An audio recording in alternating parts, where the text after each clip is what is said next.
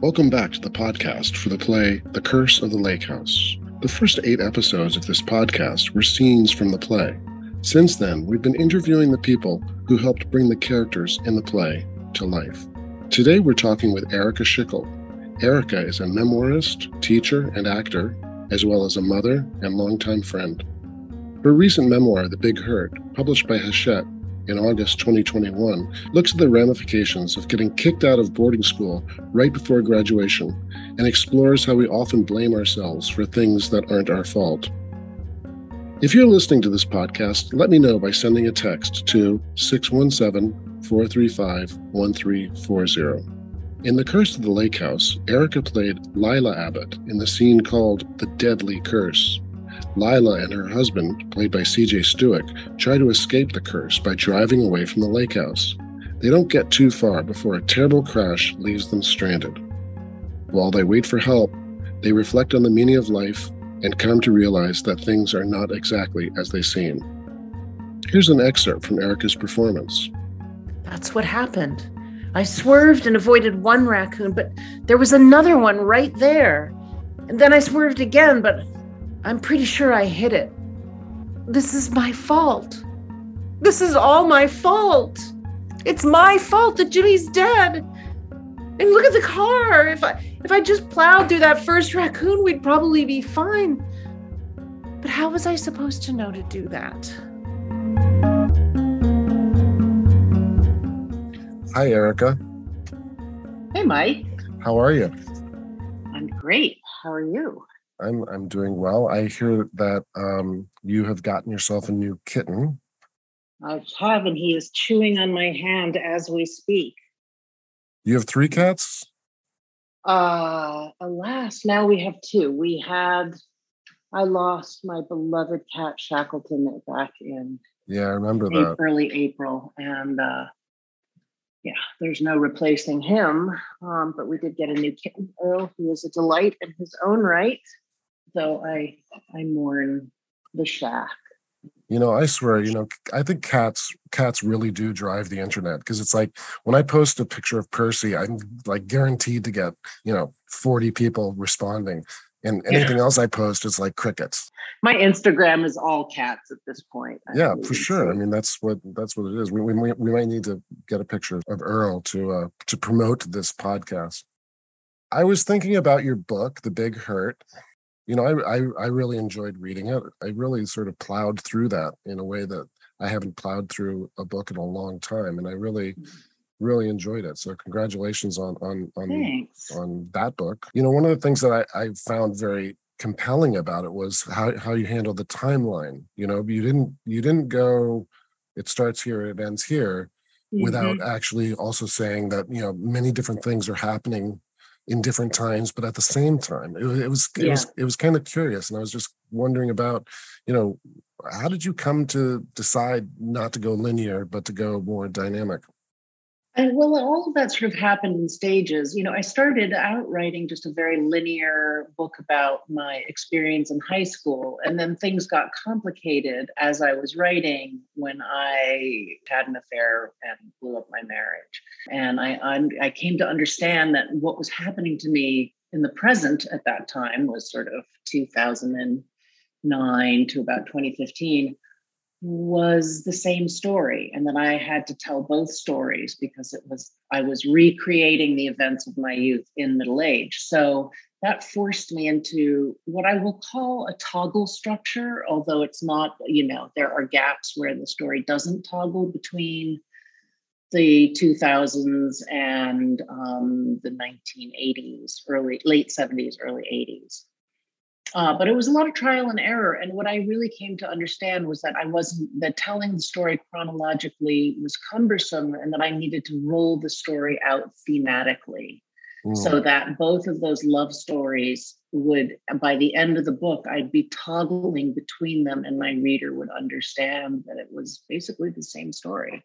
So just so your listeners know, The Big Hurt, the 2 stories, the A story is me being sent away to boarding school, a troubled child of the 70s and divorce, and sort of making a success of herself in that boarding school. And then 6 weeks before graduation, I was seduced by the music teacher in that school. He was married. The school found out and they fired him and they expelled me to protect his wife who wanted to finish the teaching year.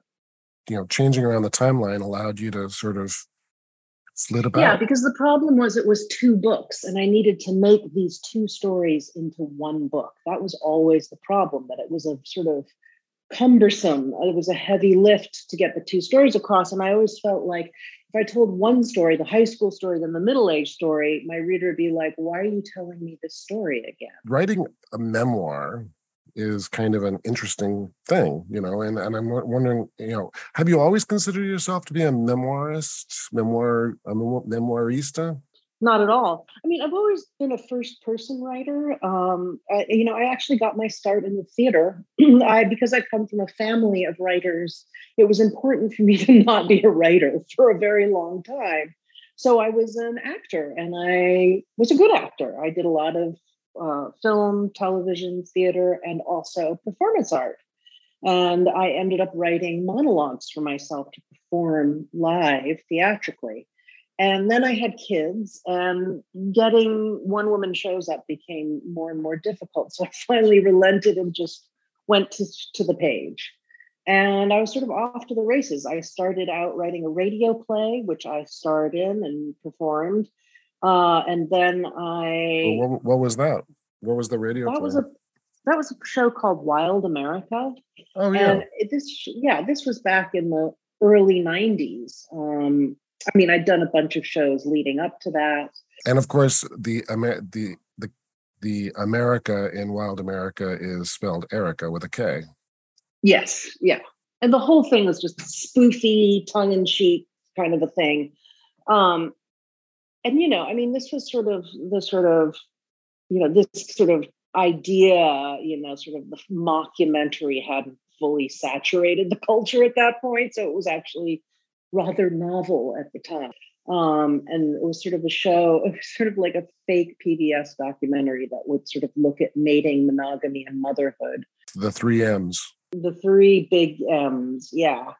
Through the lens of sort of evolution and psychological evolution. So, and using sort of this weird chick, AKA Erika Schickel, as the sort of example. So it was a really fun show to do. But then it just got harder and harder to get up and out. I had my second child and I was just housebound. So I started writing, short pieces and essays, which is really where I started out as a writer, was as an essayist. I was just trying to freelance and get my byline out and write about stuff. And so that's how my first book came around. It's really a collection of essays loosely around motherhood for my first book, You're Not the Boss of Me. And then when I started out to write this full-length memoir, it was a head scratcher to me. I'd never taken a class in it. I had no idea how to go about it. And I just hacked away at it for 12 years. I got a lot of guidance from James Elroy, the guy that I had the affair with, who's the subject, part of a character in The Big Hurt. He really helped me a lot, because he writes big, sprawling books. And the rest, I just sort of gutted it out and figured it out and got friends to read, other writers, got feedback from my amazing agent, my amazing editor, finally, at Hachette, really helped me with it. So, Yeah, so really, The Big Hurt is your first memoir, really. The other book was essays, which I guess are memoir-ish. Yeah, and many of the same principles apply between essay and memoir. The problem with memoir that I confronted is I had just was length, sustaining a narrative, or a single narrative over hundreds of pages is very different from doing 5,000 words on potty training. It's just a totally different muscle, and really the muscle you're working on is your brain, the organization of it. Getting over it and understanding. Trying to figure out the scope of the book and all of that and how to organize it. It's a totally different project. So I learned a lot. Did you have like a big cork board in your office with index cards on it? And yeah, I actually gave that up for the Miracle of Scrivener, oh, I which love is a Scrivener. writing program. Yeah, Yeah, and I I have used that. their cork board. But I mean, I could not have done The Big Hurt without Scrivener. I mean, I did so much dropping and dragging and rewriting and snapshotting in the course of this book. Yeah, I think Scrivener's a really cool program. Wherever you go, you will find a Scrivener nerd like me, just ready to talk about it. Yes. Is that right? Are there a lot of us? Because You know, it's funny because I teach writing, and I always introduce my students to Scrivener. And you know, a lot of people have heard of it and are intimidated by it. And I always take at least 20 minutes I show them a document, a current document, and I just walk them through it and just show them how easy it can be. I know that you're teaching. You taught for a while at the UCLA Extension School, and now you've got a class going at the Writing Pad, and that's a memoir class. You know, I'm teaching memoir at level 1 and level 2, like intro and intermediate, and then we're trying to get an essay class going, but I've sort of had scanty sign up, so I am. I think we're pushing essay off to the fall, which is good because I'm not really prepared to teach it, but bad because I'm really excited to teach it. I mean, because it is my first love is the essay. So I'm hoping we'll get a class together there. But currently, yeah, I'm teaching memoir 1 and 2, and I love it. You know, I really love teaching it. It's so much fun. Who is the Writing Pad?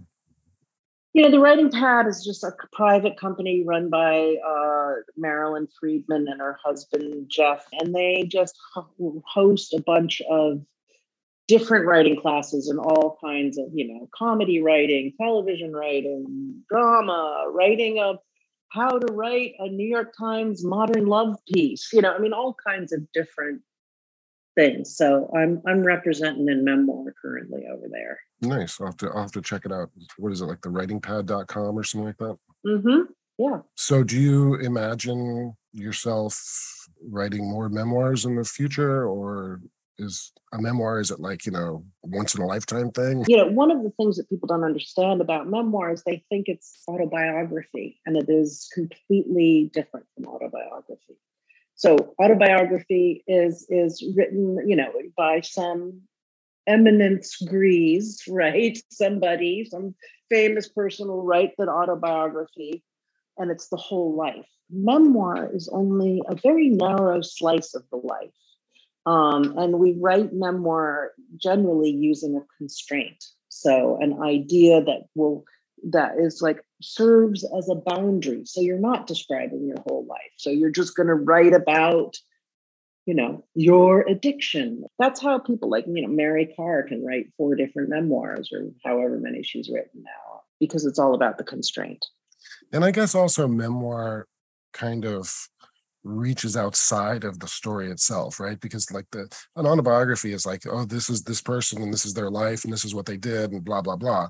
Whereas a memoir, like your book, is about the story that it tells, but it also has ramifications in a sort of as a greater story. Yeah. I mean, yeah, it's less a record and more of a reflection, I would say, you know, and a lot of the work that goes into writing a good memoir has to do with processing your experiences to the point where you can be wise about it, you know, where you can bring that wisdom to the page. You know, you have to process your pain before you can really effectively write about it, because you need to understand it. You need to understand, you know, there has to be an evolved consciousness on the page in a memoir to describe the unevolved self, you know, because really what it's all about is we want to see the writer in conflict with herself. That's the nut. Yeah. And that's something that you actually went through as you were writing this, right? I mean, it was because you started off writing a very different book. Yeah. And I bring very consciously bring the struggle that I encountered trying to write my story into the story, because my story is about, really at the core, it's about telling stories. Who has the right to tell the story? And because it's all so heavily framed by other writers, and my father, who was noted film critic and historian Richard Schickel, and my lover, James Elroy, author of a bazillion, page rippers, like these two men, it was about the struggle to come out from under the shadow of these men and to sort of reclaim my own voice. And the writing of the book becomes part of the drama of the book. So The Big Hurt sort of looks at, The Big Hurt looks at the ramifications of those events and how they shaped my entire adult life, and then finally led me back into the situation, which is into a relationship with a pedagogic older man who is unavailable at some level. And I recreated that history. He was the same guy. I did the same thing because I had taken that shame and hurt that had happened in high school and buried it and sort of tried to recreate myself in this marriage and, motherhood and so forth. And I had never processed what had happened. And because of that, I went sort of galloping blindly into this insane love affair. And it really forced me to come to terms with the past. And that's sort of what this book is about. Strikes me as something that a lot of people need to do. Well, it's and that's sort of the beauty and magic of memoir. And the art that communicates is it reflects something that is a human condition, a common experience. And the great trick of memoir is we do that by being incredibly specific about our own lives. So like the more specific we are about the details and the of our lives, and I don't just mean like physical details, but emotional details, etc., the more the reader is going to be able to identify with those things. Even if that reader never went to a bohemian boarding school in the Berkshires or got kicked out or had an affair with a notorious crime writer, even if that reader has had none of those experiences, the specificity of the story is what brings that reader into the world. And I always say this to my students, like what you're trying to do is make your reader cozy inside your world. You give her everything she needs to be comfortable and cozy. And, and that's not a warm blanket and a mug of tea. That is the truth. I will give you all the details you need to understand this situation and the stakes of the situation. And you will be safe here. You can rely on me because I am the author who has processed this and can lead you through this perilous story and expose you to all of its elements. And you will come out the other side having experienced my experience and understand your own that much more. Wow. That's pretty cool.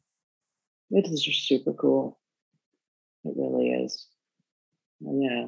Memoir gets a bad rap, as navel gazing, but it is really anything but. It's just storytelling.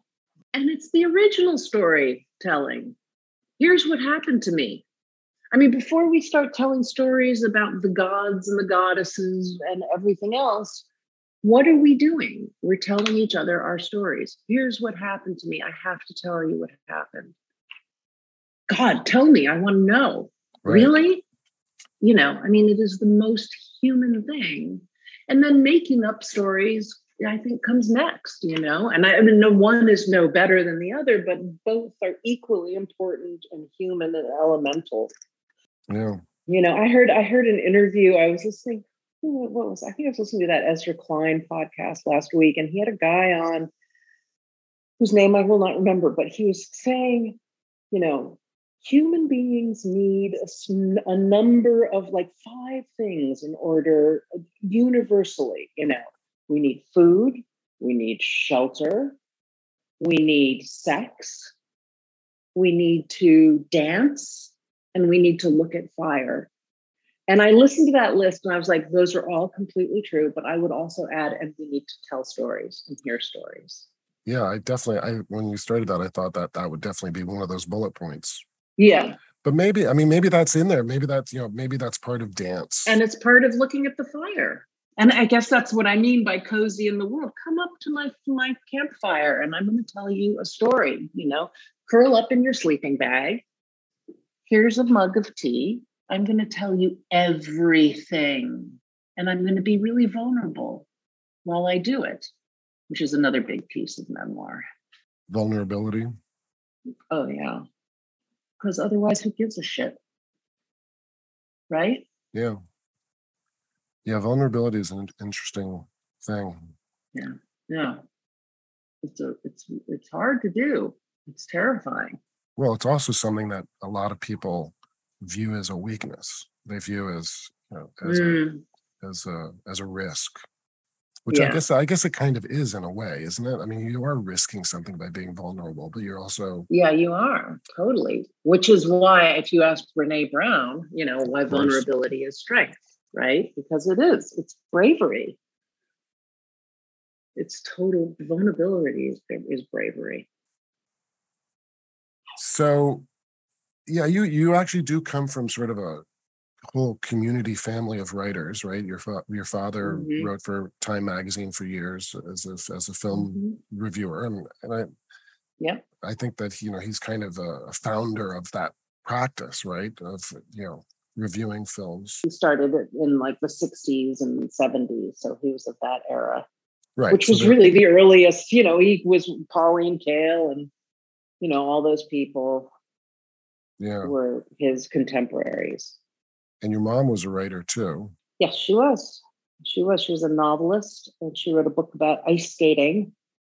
Yeah, and my granddaddy was a writer of early radio and television, and he wrote a Broadway musical, edited The New Yorker for like 3 years. Really? Yeah.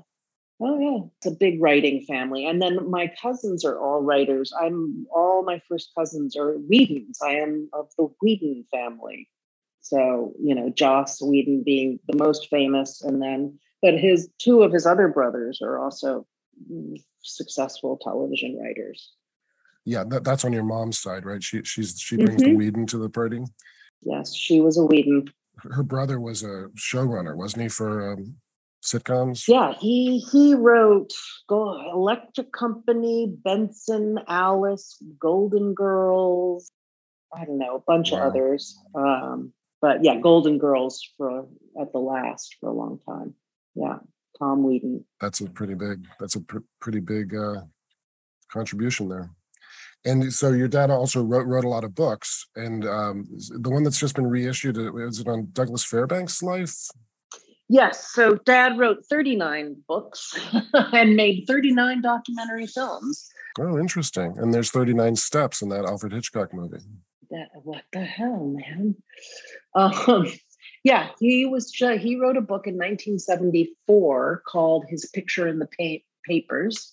And it was a story of celebrity, basically looking at the life of Douglas Fairbanks as America's first genuine celebrity. And, 1974, that was a long time ago to be able to understand and frame this phenomenon, because it hadn't metastasized yet the way celebrity was about to metastasize in the culture. So he wrote this book, and it has recently been republished, reissued with a new cover and a new title, which is now The Famous Mr. Fairbanks, A Story of Celebrity, by Felix Farmer Press, available on Amazon or at BookSoup. And I'm just very proud. It's a wonderful book, and it just really highlights how brilliant and prescient my father was. I'm very proud of him. It's interesting. He plays such a pivotal role in your book. I wonder if it's possible for someone to be that prolific and not neglect other things. No, the answer is no. I mean, that said, he was the more attentive parent to me in the end. My mother really stepped away from me when I reached puberty. She became incredibly antagonistic. I certainly helped, but I was, on schedule to hate my mother at the age of 13. But she should not have hated me. I mean, hate is a very strong word, but she basically let me go at that age. And it was my father who, did due diligence by me from then on. Yeah, because you moved to LA quite early, like in... Yeah, I moved in 89, but after college, I'd graduated from college and lived in New York for a couple of years. And then I moved in 89 and he was already out here. So I definitely got to spend more time around him and my mother for a number of reasons. And I'm grateful as can be for those years, which were mostly amicable. I mean, he was a son of a bitch and a total curmudgeon and super difficult. And he killed himself with cigarettes and other bad health habits. And it was a very gnarly, painful end. But all of that said, I mean, the man loved me and I loved him. And we had some really good times together. And I just miss him. What about, do you want to talk a little bit about this adult ADHD thing that you've been mentioned? I don't have much to say about it. I haven't been diagnosed, but, like everybody else in the world, suddenly ADHD is being talked about a lot more. I mean, obviously when I was a mom and, I would know kids who were being medicated for ADHD or ADD, which I'm not sure if those are the same thing or not even. And I always felt like, oh, that's really odd.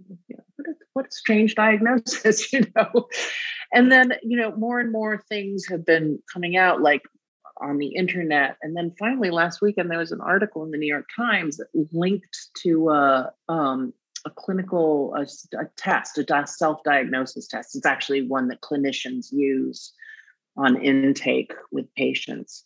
And I just went down the list and of all the questions, I checked all the boxes, and I'm starting to realize and also I'm older and I've just been through menopause. So apparently it makes those symptoms more pronounced. And I'm just going this whole time I thought it was a character deficiency, that I was a fuck up and I couldn't keep things straight and I'm irresponsible. I had turned it all into a story about what was wrong with me other than maybe I'm actually struggling with something. So I'm very curious. I have an appointment with a psychiatrist and I'm very interested and curious to see if she agrees with this self-diagnosis and if there's anything that can be done to help me, because I'm losing it. Literally, here's a great example. So this morning, I totally forgot we had this interview. Why? Because I didn't put it in my calendar. Why? Because my executive functioning often doesn't allow me to put things in my calendar. And then I'm looking at my email this morning and something jogged I saw your email. I'm like, oh, that's right. And that was at 9:08. I was like, I have this interview. Yes. Okay. And then I got sucked into something else. And I looked up at 9:52. And I was like, oh my God, I forgot again that I have this interview. And at a certain point you go, is this even normal? The struggle is real here. But, it's kind of interesting because that's kind of a theme in your book too, where it's oh, wait, I'm not a fuck up. It's, I'm a participant in the world around me. It's not me. It's the, it's the whole thing, Yeah. And, and because I was raised by these sort of shaming narcissists, right? Like my mother always made it clear that I was the problem. So I was raised with that. So my default is to go, there's something is wrong with me and I'm the problem, rather than, oh, I'm having a problem. Like for instance, with the big hurt, that is true, where for 25 years, 30 years after I was kicked out of boarding school, I carried this shame, and it was because I fucked up and I was a slut and it was all my fault, and it never occurred to me. And then, until I started trying to write the story about what happened to me in high school 30 years later, and suddenly, just the scales fell from my eyes, as they say, and I suddenly saw, oh my God, I was a child and I had been predated upon by an adult, and the adults who were there to protect me all fucking sold me out, from my parents to my school to my mentors, everyone. And oh my God, that might have resulted in some trauma that I might be compensating for. I mean, I have been a dedicated dope smoker my entire adult life, and it's starting to dawn on me, like, am I self-medicating because it helps me focus? Maybe that's what's going on. So yeah, it's interesting. It's interesting. And I just think, the takeaway is, like, for me, and probably for everybody, because we're all made of the same screwy shit, more or less, is that, question that impulse to blame yourself for everything. Just question it. Why do we have to be our own angry parents? Like, can we stop that at this point? It's terrible. Kindness begins with the self, God. Well, congratulations on the book. Thank you. And thanks for this lovely interview. Sure. No, it's great. It's great to catch up with, the people behind the characters.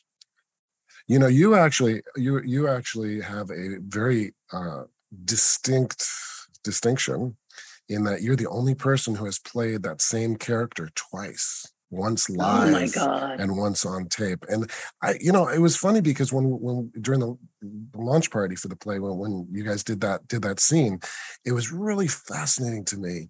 The thing about theater is that the audience is kind of part of it, right? Same thing with live music, but I could really saw that when in your performance, and that you were responding as much as you were performing to the audience. It was 100%, absolutely. Yeah, it's so much more fun in front of people. I really miss performing. I really love that alchemy between performer and audience, that collaboration. It's so good. All right. Well, thanks, Erika. Have a great day. Thank you. Talk to you later. Yeah. Bye-bye. Okay, bye. Welcome to Sarah Talk Solutions. Ladies and gentlemen, you've tuned into a bit of a different type of show. I'm Sarah B and I'm your host. You can find me on my IG, which is Aussie_Sarah_LA. I talk about amazing, relevant conversations and topics and what functions that goes on in this magical, wonderful, wonderful city of the City of Angels. My IG, which is Aussie_Sarah_LA.